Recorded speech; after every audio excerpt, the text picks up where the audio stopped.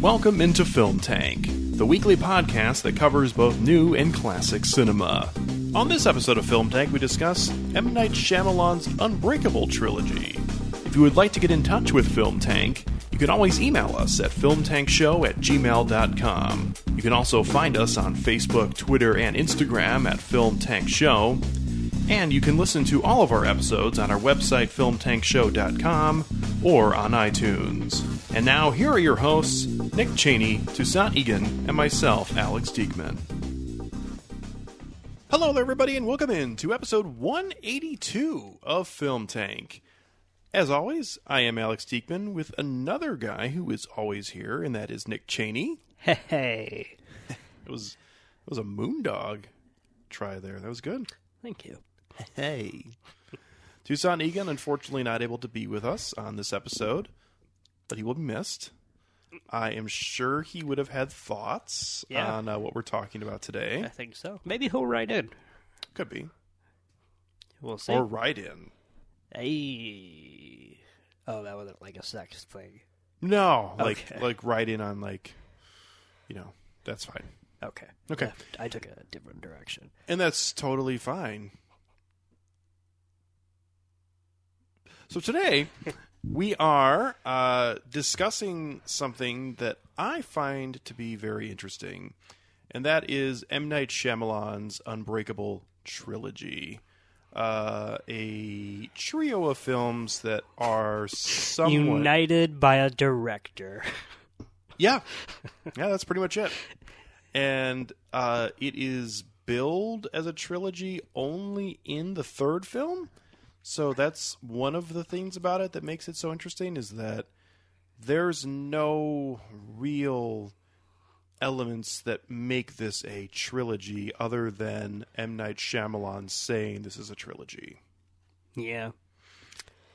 But that is what makes it interesting to me, because if you look at the other side of the coin, if this film embraced what it actually was, and that it was a sequel to two separate films at the same time, I think it's much more interesting when you're talking about the new film, which is Glass. Agree. It's more. I agree in that the final product is more akin to a split sequel. Son of a bitch. Not to be confused with the movie Split, which it also is a sequel to, but I meant divided attention between the two previous films rather than connecting them.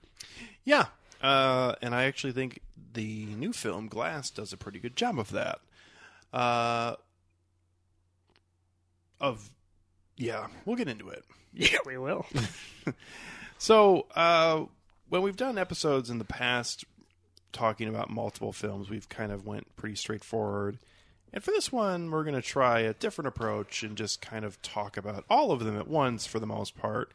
But all you really need to know, if either you haven't seen all three, or if you have seen all three and you're just kind of trying to refresh your memory on everything about them, Unbreakable, the original film of this trio of films, was released in 2000.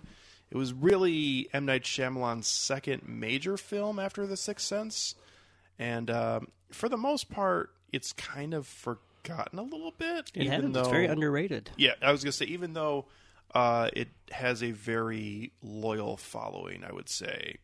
But the original film pretty much just starred Bruce Willis and Samuel L. Jackson, although Robin Wright was also a major part of the initial film. And the kid. Yeah, who made his triumphant return, yes, not only to this trilogy, but also to acting. Yeah. As he was out. So he was not the worst part of this movie.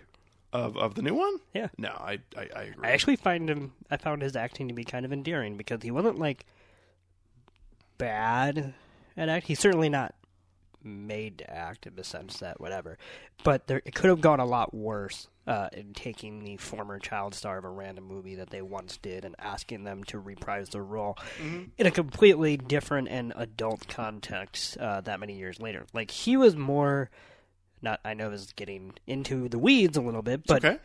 Just saying that could have been a disaster, and at times I found his enthusiasm and whatever more interesting than his father's storyline. Anyway. I would agree with what you just said. So, when we move on 17 years later, when Split was released in late 2016, early 2017, it was a film that, to the casual observer, had nothing to do with Unbreakable. And if you watch the whole film, you gotta really dig deep to try to think of anything that connects it to Unbreakable other than, obviously, the final scene. I mean, there are, again, if you want to go there are little nuances that you'd be like, oh, on a rewatch, it makes sense. But certainly on a first viewing, if you have no knowledge that this story is in the same universe as the Unbreakable story, that would be random. It would just be random thoughts that you would say, oh, well, they also happen to be in the state of Philadelphia. Without that stinger, the connections between Unbreakable and Split is basically like a walking BuzzFeed article. That is also a very well-put diagnosis. Split surrounded a wonderful performance by James McAvoy and also an interesting character in Anya Taylor-Joy, who we spend the majority of the film seeing a split between her modern day, as she is trapped in this place that we know nothing about. We find out that it is basically underground of a local zoo. But at the time, it seems like it's just a warehouse almost where they are being held captive. But it also goes back and forth between that and her childhood, where it becomes apparent that she was a child living only with her father. And then her uncle started sexually molesting her. And that storyline, I think, actually plays really well in that particular film. And it's only mentioned in the new film, Glass, almost walks it back about 20 yards. I would say that it less walks it back and more just egregiously capitalizes on the foundation in a very kind of uncomfortably misguided way when it comes to mental health. It has this idea. First of all, the timeline of it is preposterous because of her living situation or of Split. Of her living situation afterwards. Okay. Because yes, it is hinted that she is going to turn him over to the authorities at the end of Split, and she's actually going to not just deal with this in her current living state. She's going to do something about it and not just be somebody who feels like they have to be the victim because they were the victim. Mm-hmm. However, it's supposed to be basically right after the conclusion of Split when we see Glass, and she basically goes to I don't remember what personality at the time, but goes to Kevin Wendell Crumb, James McAvoy's character, and basically tells him, oh, I got my uncle put in jail. And it's just like, good. That is not how that usually goes. I mean, I guess you're supposed to take it on faith that she went to the authority. I'm not saying that. I think, I don't know. It just... That part didn't bother me. It bothered me a little bit because it seemed like it was trying to tie up that loose end and also gloss over at the same time. I can see that. Can I just say, as a casual fan of Split, really quickly, when I watched Glass, I've only seen Split once when it was in its original run in the theater. Mm-hmm. I did not remember a single thing about Anya Taylor-Joy's backstory. Yeah. I only remembered James McAvoy capturing little girls and terrorizing them. Mm-hmm. So all that stuff that got brought back up in Glass, I was like, oh wow, is this like a thing in that movie? And I completely blocked it out, which I found it was. But somehow that did not stick with me for whatever reason. And that was only 2 years ago. I was going to say, I think that's somewhat understandable because that storyline is. Here's the problem with M. Night Shyamalan as a filmmaker, and I mean we're just kind of going after whatever Just shows up to here. the gut. Yeah, he basically created that character trait of her being an abused child and being forced into that life to create something for the plot to happen. Like Right. that plot detail had more to do with the finale and with Kevin Wendell Crumb's character than it did with her actual character. True. So it felt really Because he couldn't make an Unbreakable sequel, he had to kind of hide Kevin's importance even more so than he ended up doing, obviously, just as far. Because I remember when I saw Split, I knew about the Unbreakable twist because we saw it like the day it came out, and it was about the night before that it started to break in very spoiler heavy and warning articles. So I knew about it. So of course, when I was watching that movie at the time, I was not paying attention to like anything about any of the victims. I was just trying to figure out like who James McAvoy is and like is he connected, obviously. So of course, once I got to the stinger and I realized that that's like the only real way, it's like, so I probably just like didn't pay attention to this movie whatsoever. But whatever. that's okay. Teach their own. Yeah. But I am a huge fan of Split. It is probably my favorite film of the series. Really? Yeah, I think so. I really do like Unbreakable. Interesting. I know. I really do like Unbreakable, but at the same time, I find Split to be a more a better full package than Unbreakable, where I feel like Unbreakable probably has higher highs than Split does. I think from start to finish in its, hour and 45-minute runtime, there's really never a moment in the entirety of Split where I'm not interested. Okay.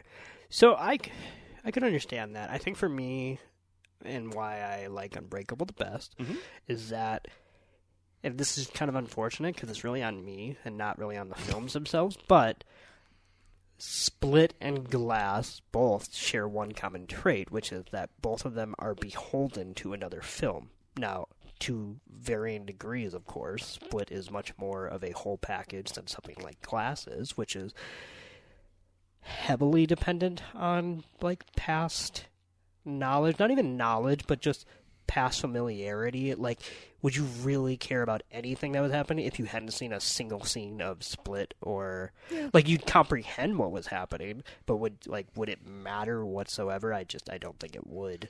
No. Glass is a really weird film, though. It is. It's weird because it seems like if DC was trying to make a superhero movie, this is what it would look like. Really? No. I mean more because like, we've seen what it looks like. I'm trying to say that solely in the way that they present the story, not the whole superhero aspect, but the way that the story goes on, where it spends so much time on specific character traits and not enough time on actual story structure because they have no story. That makes sense. So I think the more I think about this conversation that we're having, not to get too meta about how we talk about what we're talking about, but the more I think that there are two conversations for this episode, which is the Unbreakable / Split conversation and then the Glass conversation. Okay. So before I get into Glass, really, I guess I'll just kind of briefly summarize what I think about the two films, which is that I've talked about Unbreakable on this podcast when we did our top 6 superhero films, and I think I named it number 2 for me. I think Unbreakable is fantastic. I think it's very much has some M. Night Shyamalan flaws, like the hilarious opening and closing titles about comic books and how well they sell and how the medium is a serious provocateur of literature. Whatever. That is just laughable, not because it's not true, but because if you have to say it, you're either preaching to the choir that's already going to show up, or you're going to get laughed off the stage by the people who don't agree with you. So there's just no reason to put it there. But Unbreakable, I've always thought, is a fascinating film. I think from start to finish, Bruce Willis does a great job, and it was certainly a... it's just the kind of quote-unquote studio movie we don't see nowadays. Like, even Split and Glass have an edge to them that, like, was slightly softer in a movie like Unbreakable, which is, like, really mostly just about a guy trying not to live up to what he may or may not have, and just kind of the uncomfortableness because his son knows about it, and, you know, like, it has a whole father and son relationship that, for my money, totally works in that movie, and there's just a lot going on. I absolutely love that movie.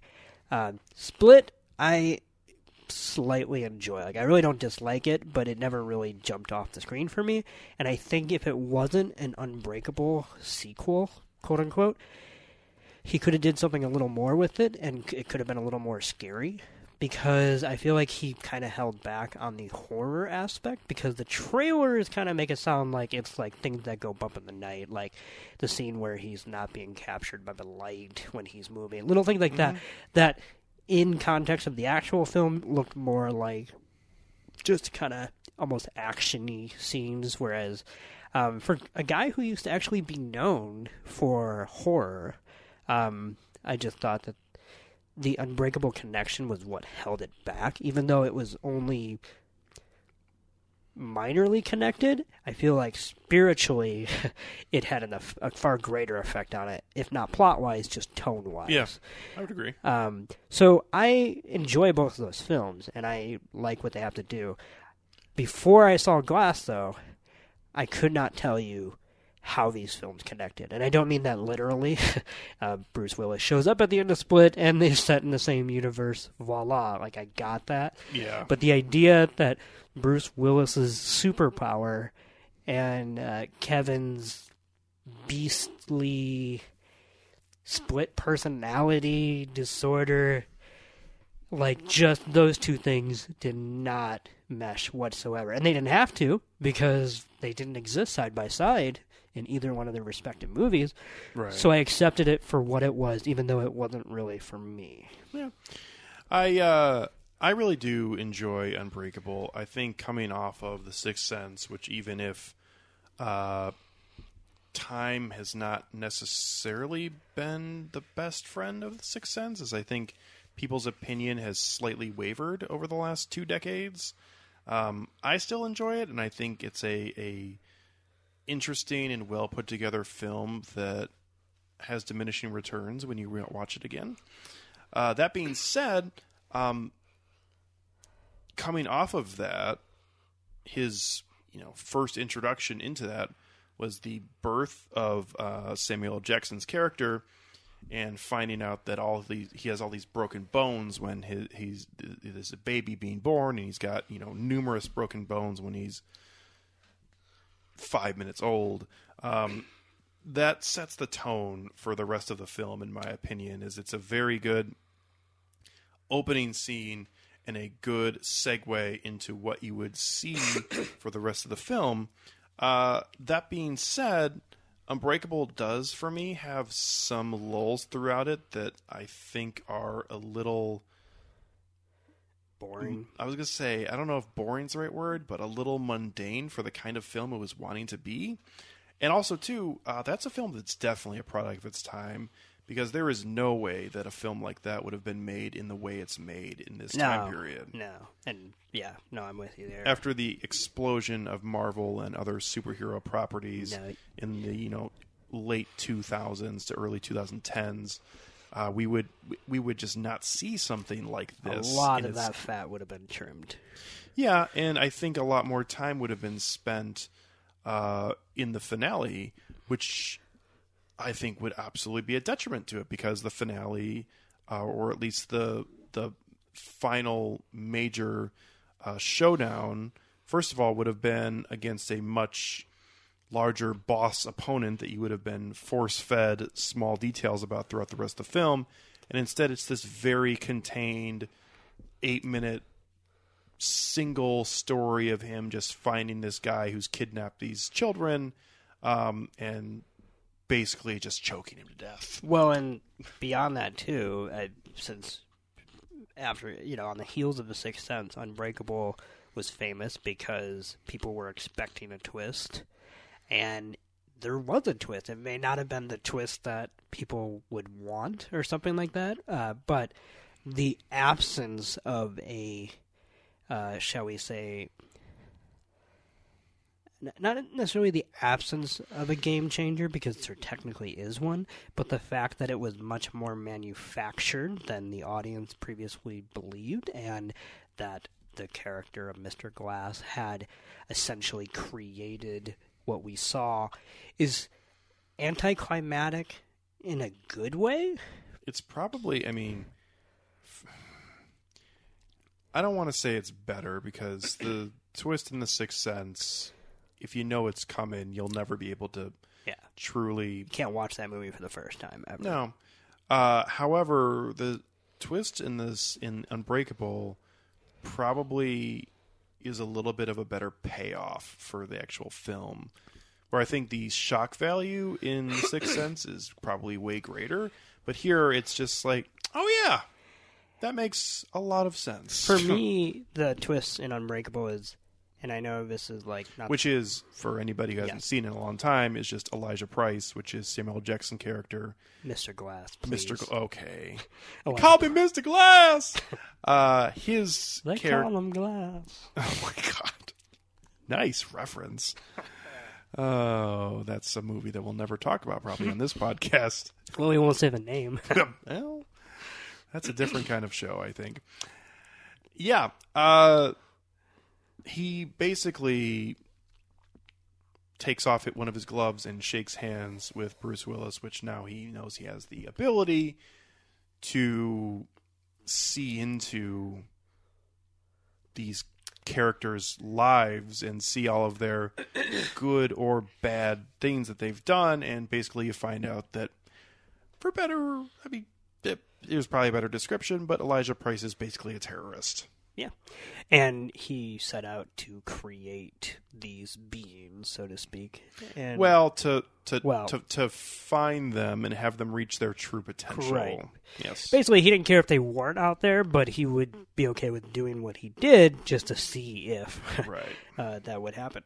But for me, that's kind of a bigger mindfuck in the long run than something like, they were dead the whole time, because of the fact that that kind of a twist is just slightly more just kind of unheard of, because when you watch these kind of superhero movies, especially nowadays when we actually have an abundance of them, we're not usually... You usually just don't fuck with the origin.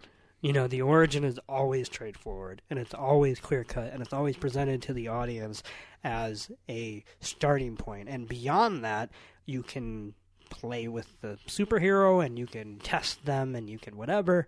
But, that is almost always, copyrighted ownership. Almost like a sacred type thing. It is property of the hero. And so for this presumably dorky, whatever, to have not only such malicious and evil methods, but to have essentially created and made that choice for these people like Bruce Willis, who thought that they were already losing ground on having control on their life, but at least was maintaining some semblance of control. For that to be pulled out from under the character, it I think has the same effect on the audience, which is that the superhero stories that you are being sold are basically made on the blood of others. It's just kind of a dark and just wonderful twist. Anyway. I agree. I think it's a really well put together twist, especially coming off of The Sixth Sense, where everyone was expecting him to do a twist, to have a pretty, I would say, large twist in the film, and save it for it is in the last minute and a half that you find that out. Like, it is at the very end of the denouement of the film. That is like an exit stage left twist. He's literally still trying to get the twist out as Bruce Willis is Bruce Willis is basically Bruce Wallace. And Bruce Wallace. As Bruce Willis is basically like, the movie's over, bud. I can't fuck with this. They used to call me Mr. Glass. It's so obnoxious. So, Split, or what were you going to say? I was going to go there. Go ahead. No, I was going to say. Yeah, no, Split. I as someone who went into, I think one of the most important things about going to see Split and why I liked it so much is I've never been an M. Night Shyamalan apologist, and I've never been a huge fan of his. But I've always wanted him to turn his career around in some way, because there's no one else like him. Well, he would tell you that. I mean, in my opinion. Generally true. Good and bad. Yeah. But that being said, the mystique around him fizzled out probably at The Lady in the Water. And it drowned. Yeah. I mean, he still had people going to the theater for The Village, but after The Lady in the Water came out, everyone jumped off that bandwagon. Wait, did The Lady in the Water... That was before The Happening. No, I was going to say, was that before The Village? It was not. Okay, because I was going to say, The Village was the last thing I remember. The Village was the last... People still going to see, people still talking about the ending, and then it was like, I don't even know people who went and saw Lady in the Water. No. Yeah. No, I've seen about 30 minutes of it. Over a few different I've always times. wanted to watch it because it looks so bad. Yeah. You know I would. See, it's one of those things where there's nothing good coming from it. Like, there's no, oh boy, this is bad. It is just terrible. But see, the thing is, I can always watch bad genre films. Yeah. Like, I couldn't sit through a bad sports film or a bad superhero film, but like horror... for the most part, the worst it is, I'm still okay with it. Like, I can get to the credits and then never have to watch it again. All right, well, maybe we'll sit down and try to stomach through it one day. Hell yeah. But anyways, after that, and the only reason that anybody watched The Happening is because of how bad everybody said it was. Yeah. And they were right. Yeah. And then after that, I mean, he went 4 films and no one was interested. And even though I never saw it, it seemed like there was like a hint of a possible resurgence with his film before Split called The Visit. That was actually even more than a hint. From the circles that I was talking to, most people thought that that was like a decent film on par with everything he had made prior to his shit run. So I think that's the only reason why Split was even able to happen. Probably. Yeah. But Split was actually a somewhat return to form, in my opinion. Yeah. And even if it does not carry the same weight that his original 3 films, I mean, you can throw The Village in there too, but Sixth Sense, Unbreakable, and Signs were films that people went to go see, like regular people, not like you and me. Yeah. So... What do you mean? Yeah. Who you mean, you people? But this film Split was... everything from the opening credits, which I thought were awesome, all the way through the entirety of the film. I just really thought it was a well put together story. I really do think that it would not have been as good if they did not have James McAvoy playing that character. Oh, absolutely. I think he delivered Mr. Filth is just real. He's got some teeth to him. No, I mean, he is a good actor. Yeah. And he's great in this. Yep. I gotta say, a funny story, watching Split in the theater, that was one of the hardest I've ever had to not spoil something for you. Because you didn't know about the Unbreakable thing, right? I did not. Right. And I just remember reading about it the day before going, oh, wow, that thing that Alex, I think, would be into is going to actually happen or whatever. And I remember before we saw it, I wanted to know how much you knew, but I thought even asking certain leading questions was going to ruin it. So I just had to be quiet for the entire night, and so that's hard for me if you've ever met me. Yeah, I can see that. But anyway, it was very fun that you got to experience, especially because Toussaint had no idea what that was because he hadn't seen Unbreakable. So we were explaining it to him, and I just thought, for whatever reason, I took it for granted that Unbreakable would be a film that Toussaint has seen because it's right up. Seems right up his alley. Comic books and horror and yeah. So anyway. I've already hit on a little bit of what I really liked about this film, and I think that that's all it really needs, because this isn't a masterpiece, fabulous film, even though I give it a really solid rating. This is a film I would watch any day of the week, and I think it was a very... Even Sunday.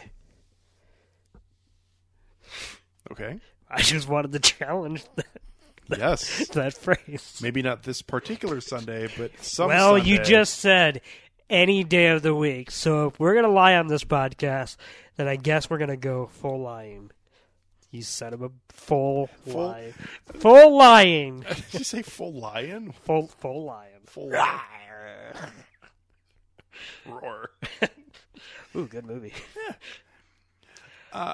So yeah, I don't have too much else to add to the Split film, but I will say those two films are great separated by themselves. Yeah. And I think that that's the way they probably should have stayed, because it's not even really a post-credit scene, because they show the title of the film and then they split. Then they God damn it.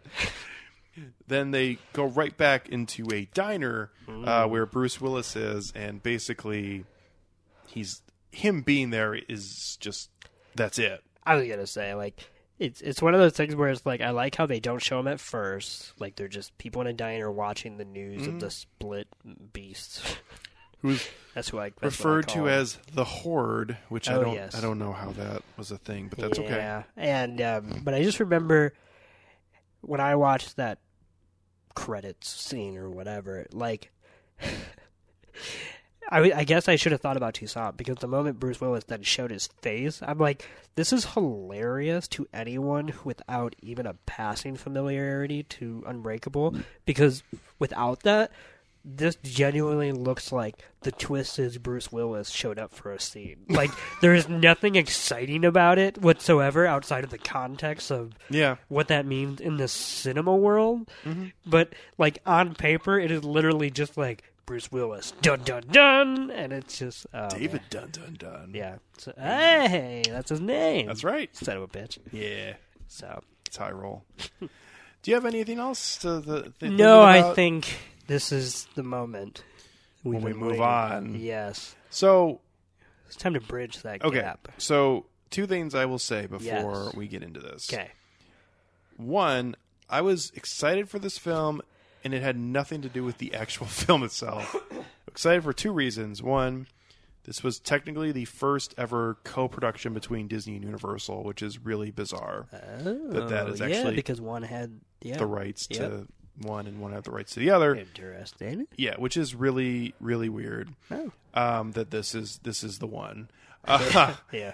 And the second part of it is that I was fascinated by the idea that there was a film being made that was a sequel to 2 very separate films and not a true continuation of one solid universe. Yeah. Because we don't really see anything like that. I don't want to say this is unprecedented, but at the same time, in terms of modern popular cinema, this is very much unusual to have a film that is a connection between 2 very separate films. It's unprecedented by blunt force trauma. It is certainly, you're right in that it's not done. I can't think of when it's been done, so therefore it's rare at the very least.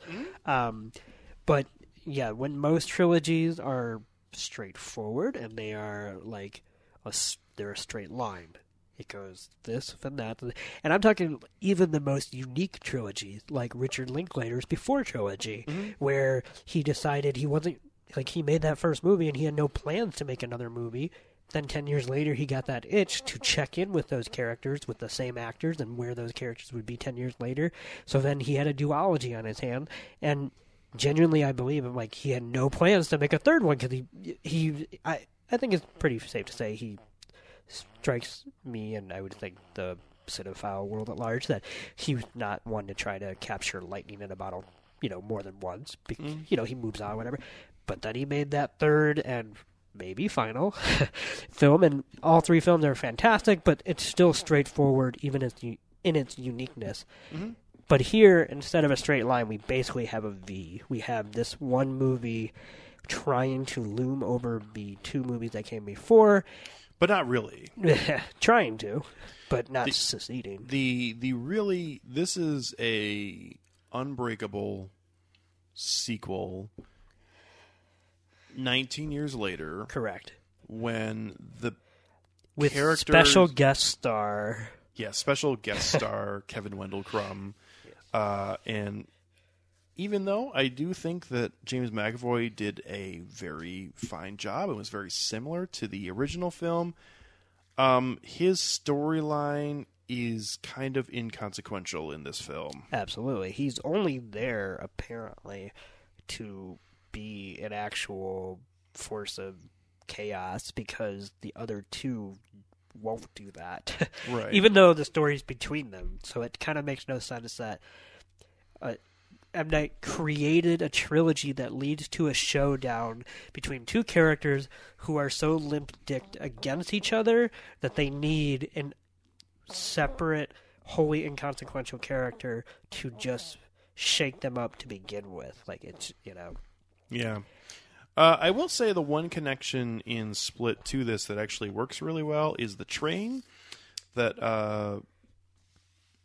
James McAvoy's character leaves the flowers by, which I was patting myself on the back because I read that pretty much from a mile away, that was going to be the same train that his father left on, was actually the train that he died on, from the explosion that happens that David Dunn discovers his powers from. So that is obviously the biggest connection probably between the three characters. But boy, howdy, does that film feel like it just was never going to be anything like there's no way that this film, I don't think that M. Night Shyamalan was, let's put it this way, I don't think there's any way he was planning to make this film all along and had this tight... If you ask him, he would say otherwise. Well, because someone unearthed a interview from Beck in Unbreakable saying, I really hope it becomes a trilogy. Now, whether he had this exact endgame, I could see... I certainly hope not. Well, yeah. I agree with that. I'm with you. And I was just going to say, before I pass it off to you, really to talk about, kind of just the first pass on this film, I actually don't hate Glass. I think Glass is a extremely unique film that cannot reach what it is grasping for. And instead of just embracing the fact that it cannot and having different parts of its storyline, it just kind of just is there. And I still really do appreciate the effort, because I think there is a lot going on in this film, and I think there's a lot that was enjoyable with the story arc between the characters. That being said, the way this film ends and the last 30 minutes of this film are pure dog shit. And I was on board for this film to end up being right in line with the first two, probably about, an hour and 15 minutes in, and it went a different way. Yeah. And it sucks because this film retroactively may have made the previous two efforts worse. I would agree. I'm going to actually take what you just said and say that I also think that this is a genuinely unique film that does reach to not as far as its grasp. And yet, that's maybe why I hated it. It squandered something that is genuinely exciting, and it squandered it with such a horrible concept, and just horribly executed that concept in and of itself. I kind of said this, for a film that I hate, and I do hate it, I will also say that I enjoyed the first hour. Mm-hmm. I did not mind the basic conceit for the duration of most of the running time, which is that they're all three locked up, and they all kind of Sarah Paulson's character kind of bounces back between all three of them to get this kind of psych eval. And she's sitting there with basically a blowtorch, just waiting to. Yeah, and I was okay with that. I didn't think it was amazing, but I was like, okay, we are getting to third base here, whatever. And it's done something similar that a lot of films do, at least for me, which is something. This is an example I have been using recently, but the Jeffrey Wright film Hold the Dark, where I made it an hour in and I was like, I'm not loving this, but this film could still win me over. Exactly. And it went the other way. Yes. Yeah. And here's the thing. The problem with the ending of Glass, well, there's many problems. One problem with the ending of Glass is that is an ending, and this is why I believe this was his endgame all along. Mm. That last 30 minutes feels like it was written in 1999. Because that last 30 minutes makes no sense in 2019. I will say this. The idea of this guy who's been locked up for the last 20 years having this knowledge of every single piece of media and being able to marionette it exactly to his fucking will. Yes. And also to... boy, it's been a bad year for this, by the way, because... two films that we've seen that are, I know they're on the bottom of your list, and they're on the bottom of mine so far, which is Glass and the Matthew McConaughey Anne Hathaway film, Serenity. I love that they're angry, too, that they didn't get more publicity for that. I'm like, you don't want that. No, I was going to say, right now you're getting the best publicity. People are going out of their way to go see your movie because of how bad and crazy they heard it was, whereas I was not going to probably see it in theaters had I not read some of those articles. Yeah. But anyways, both of those films have a very poor understanding of how computer coding works. Yeah, no, just absolutely. They have this weird, outdated state of mind when it comes to the very things that they are contingent on. Mm-hmm. Mr. Glass and Sarah Paulson, to another degree too, talked extensively about comic books. In fact, it's really weird. Like, I get Mr. Glass, even after all these years, why he would do that, but why would Sarah Paulson's character continue to say, like in a comic book? It's 2019. I feel like superheroes exist in and of itself outside of comic books. You know what I mean? Like this film, first of all, this film shows multiple visits to the comic book store, a large comic book store, which, by the way, is half full of Pop Funkos, which is actually probably about right. But at the same time, a very poor understanding of comic books just in general, which is weird because this is from a person who's trying to champion them, and it's really weird.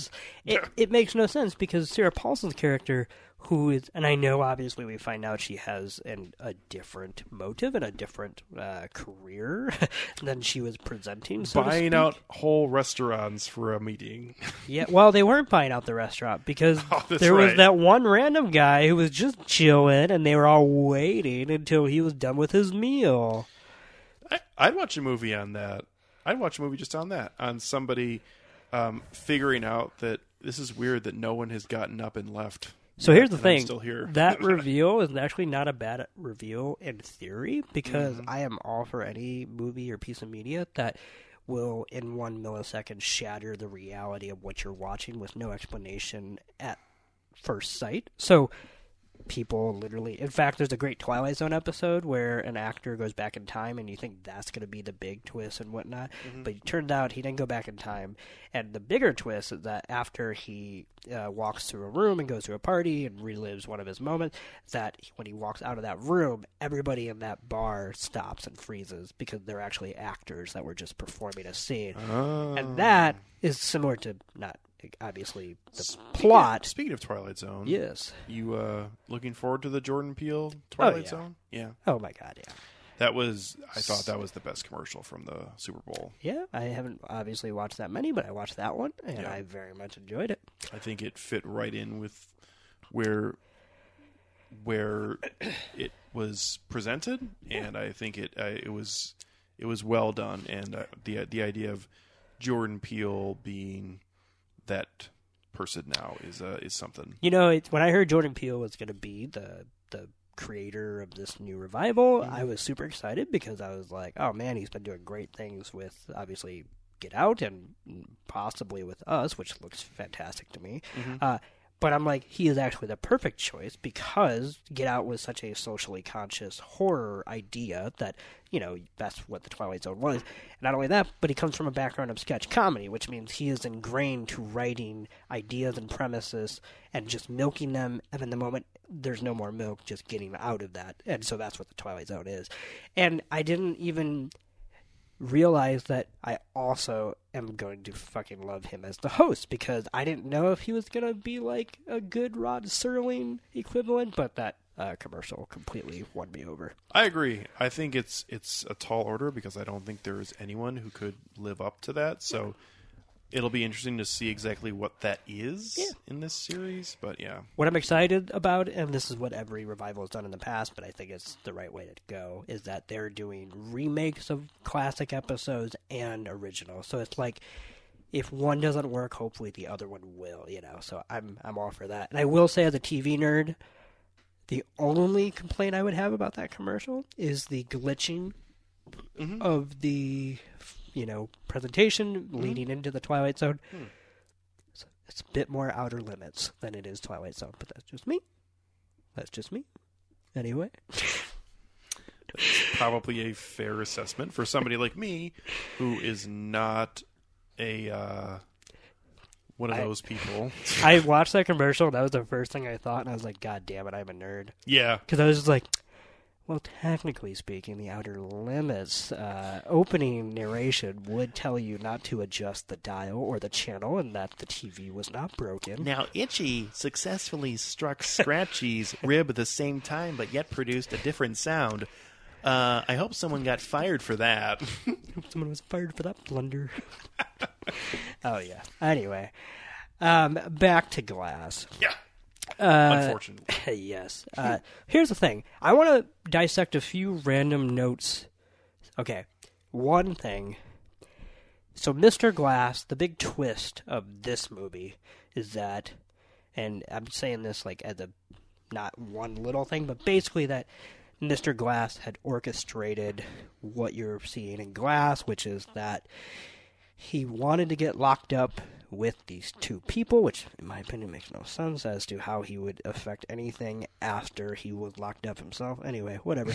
But he wanted all this to converge, all three of them, so that way he could play out this ridiculously convoluted but completely manipulated, isolated incident in which all three of them would die, fighting each other. But all three of them be killed by the whatever police force that Sarah Paulson's group has. But yeah, but that it would all happen at the same time, even before they got to whatever they were going to pretend to go to, at least, and that it would be captured by video cameras, and the world could actually believe in superheroes and all that. Okay. Yeah.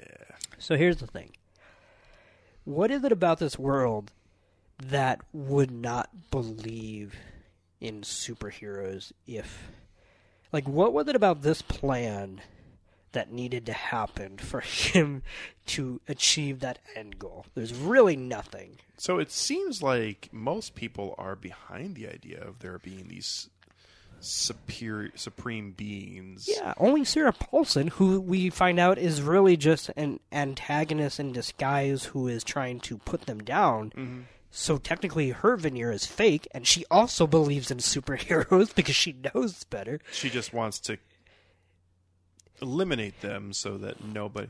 But everybody else in this movie is pretty much like, yeah, superheroes exist. But the weird part about it is that she's playing, and it's funny because it's Samuel L. Jackson, but she's playing a very similar character, you don't find out till the very end, to a really random movie that Samuel L. Jackson was in with Hayden Christensen called Jumper, Okay. where there's a legion of people whose entire life goal is to kill jumpers because they don't want them existing, and they believe that only God should have the power of being in every place, any place he wants to at once. It's a very, I agree. very silly, not good movie, which obviously is led by Hayden Christensen, so it landed right there in the right place.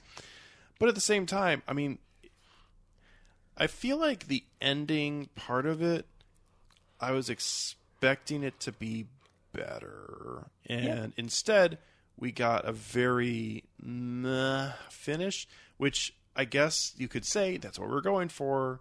Okay, but then you need to have this like fantastic denouement where this is just digging itself even deeper.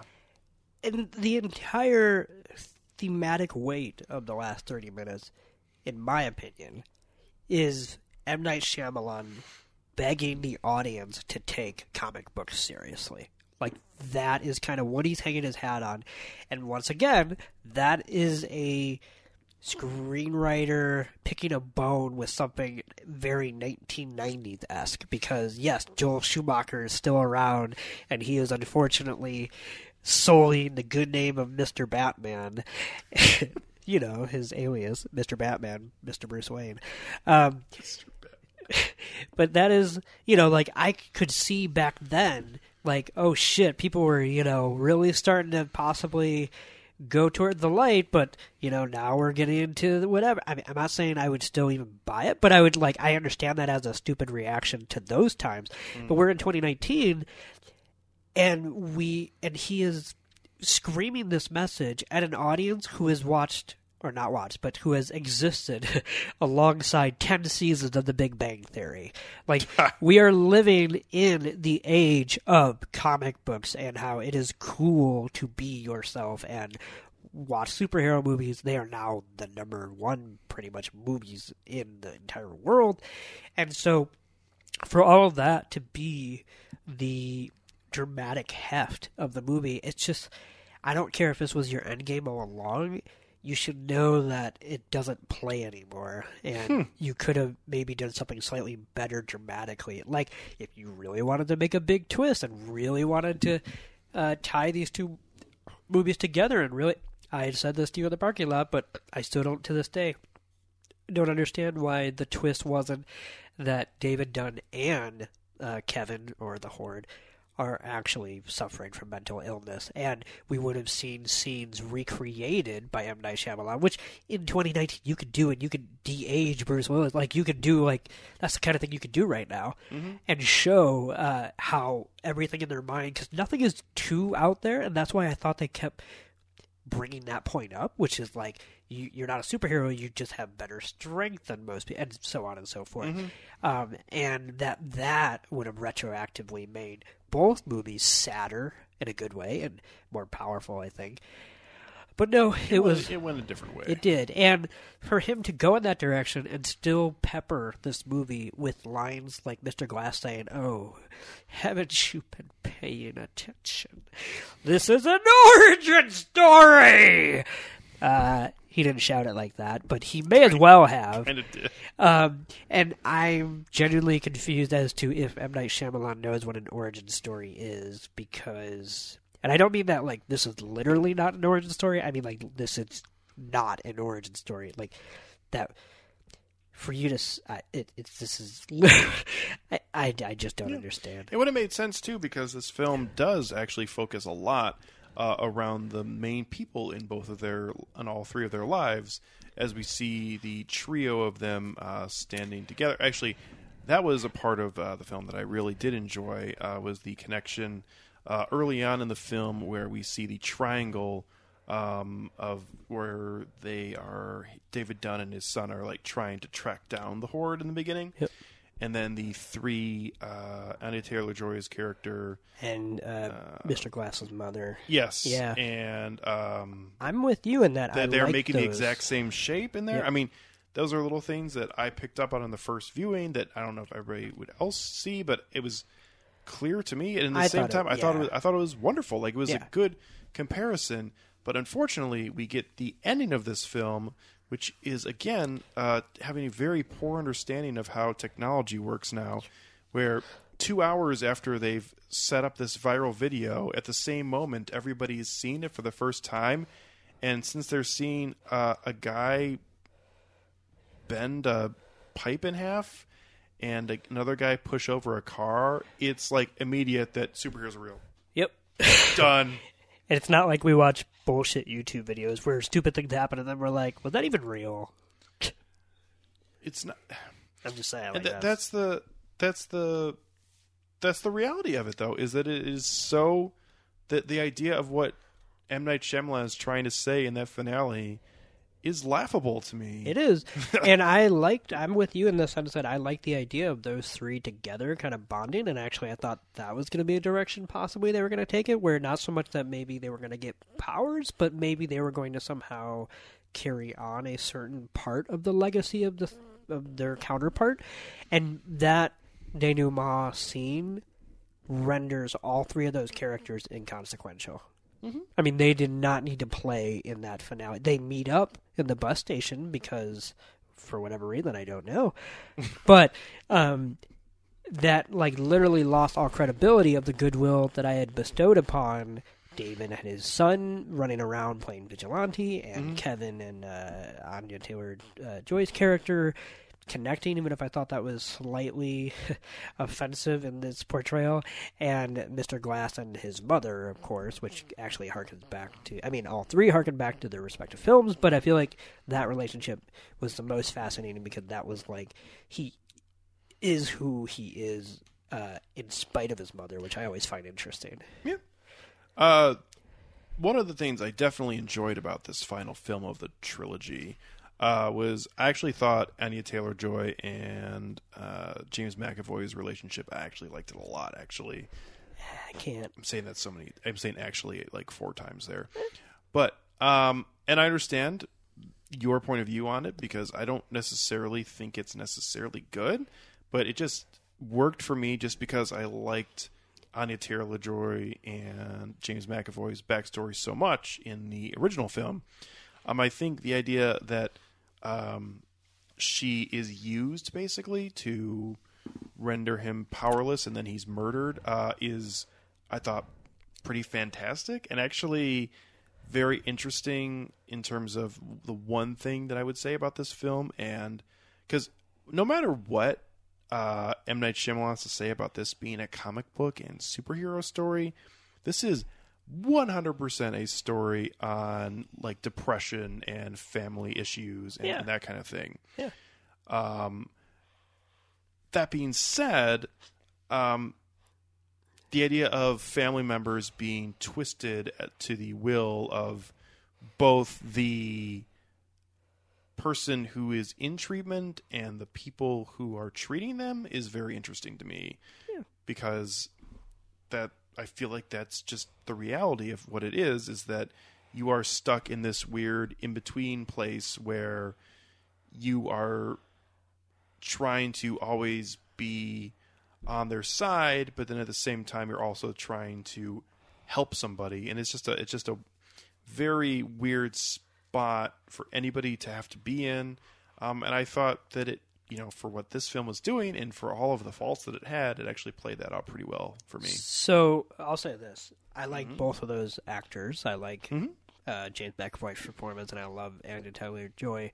So I enjoyed them scene by scene, acting out their relationship, story arc, whatever. But I still think, as written, Anya Taylor-Joy's character gets too much emotional validation out of the relationship between him and her.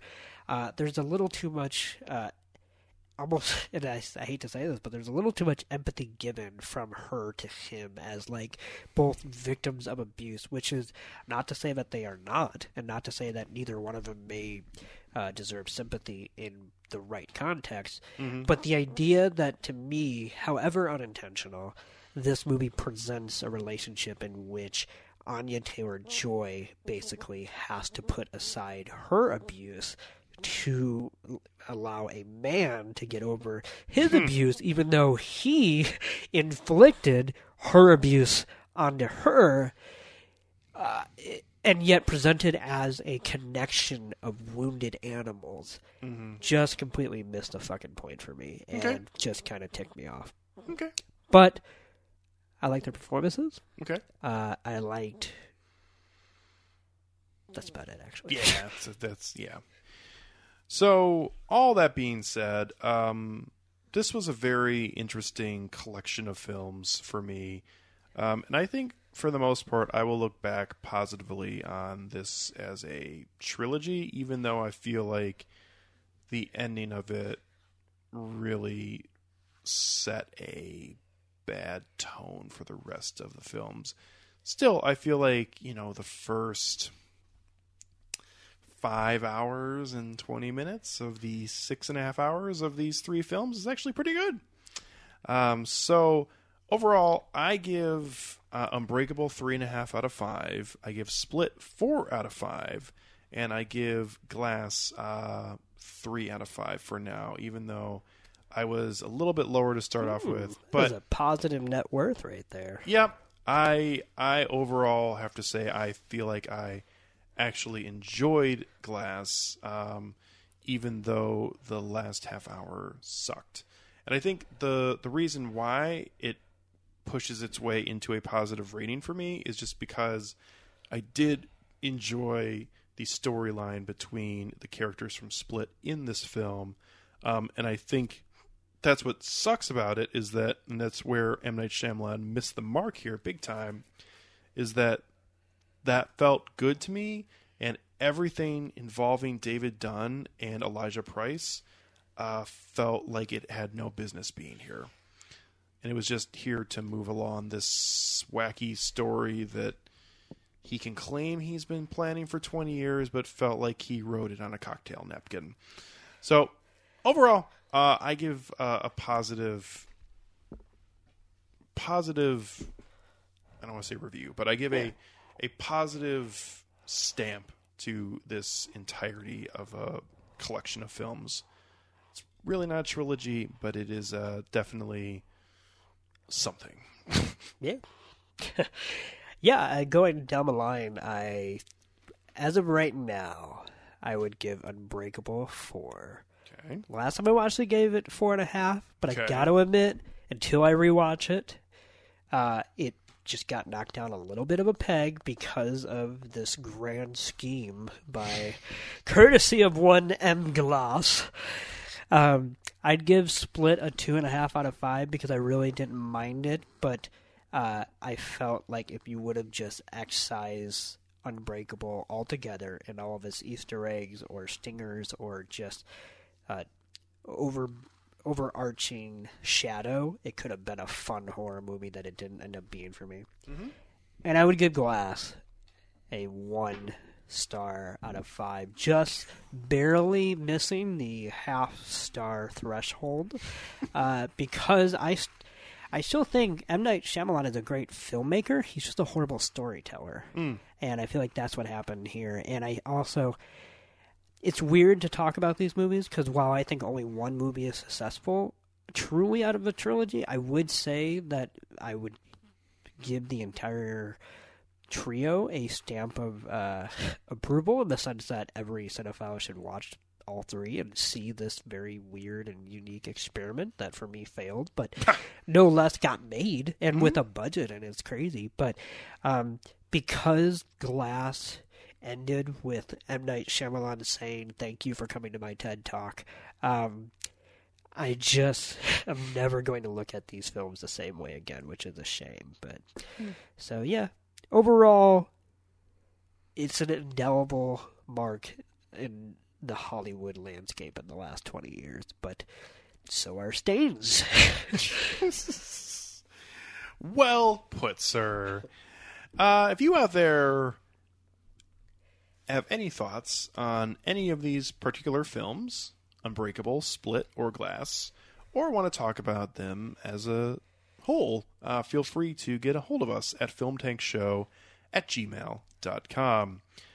So coming up on our next episode, a film that I know Toussaint is definitely interested in, and a film that I randomly am interested in.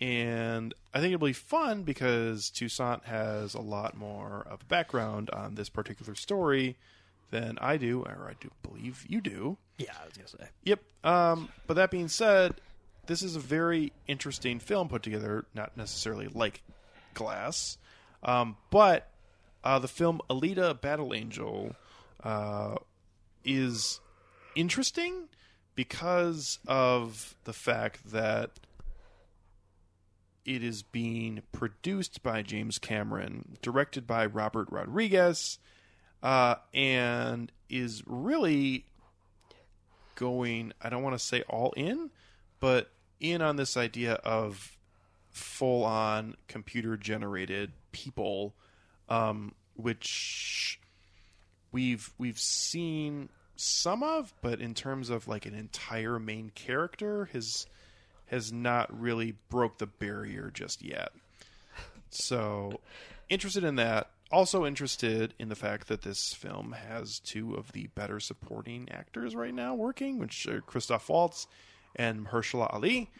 And I'm interested to see what it is, and I don't necessarily know if it's going to be good or bad, but I think it'll be fun for us to talk about because I think all three of us have very different degrees of what we think about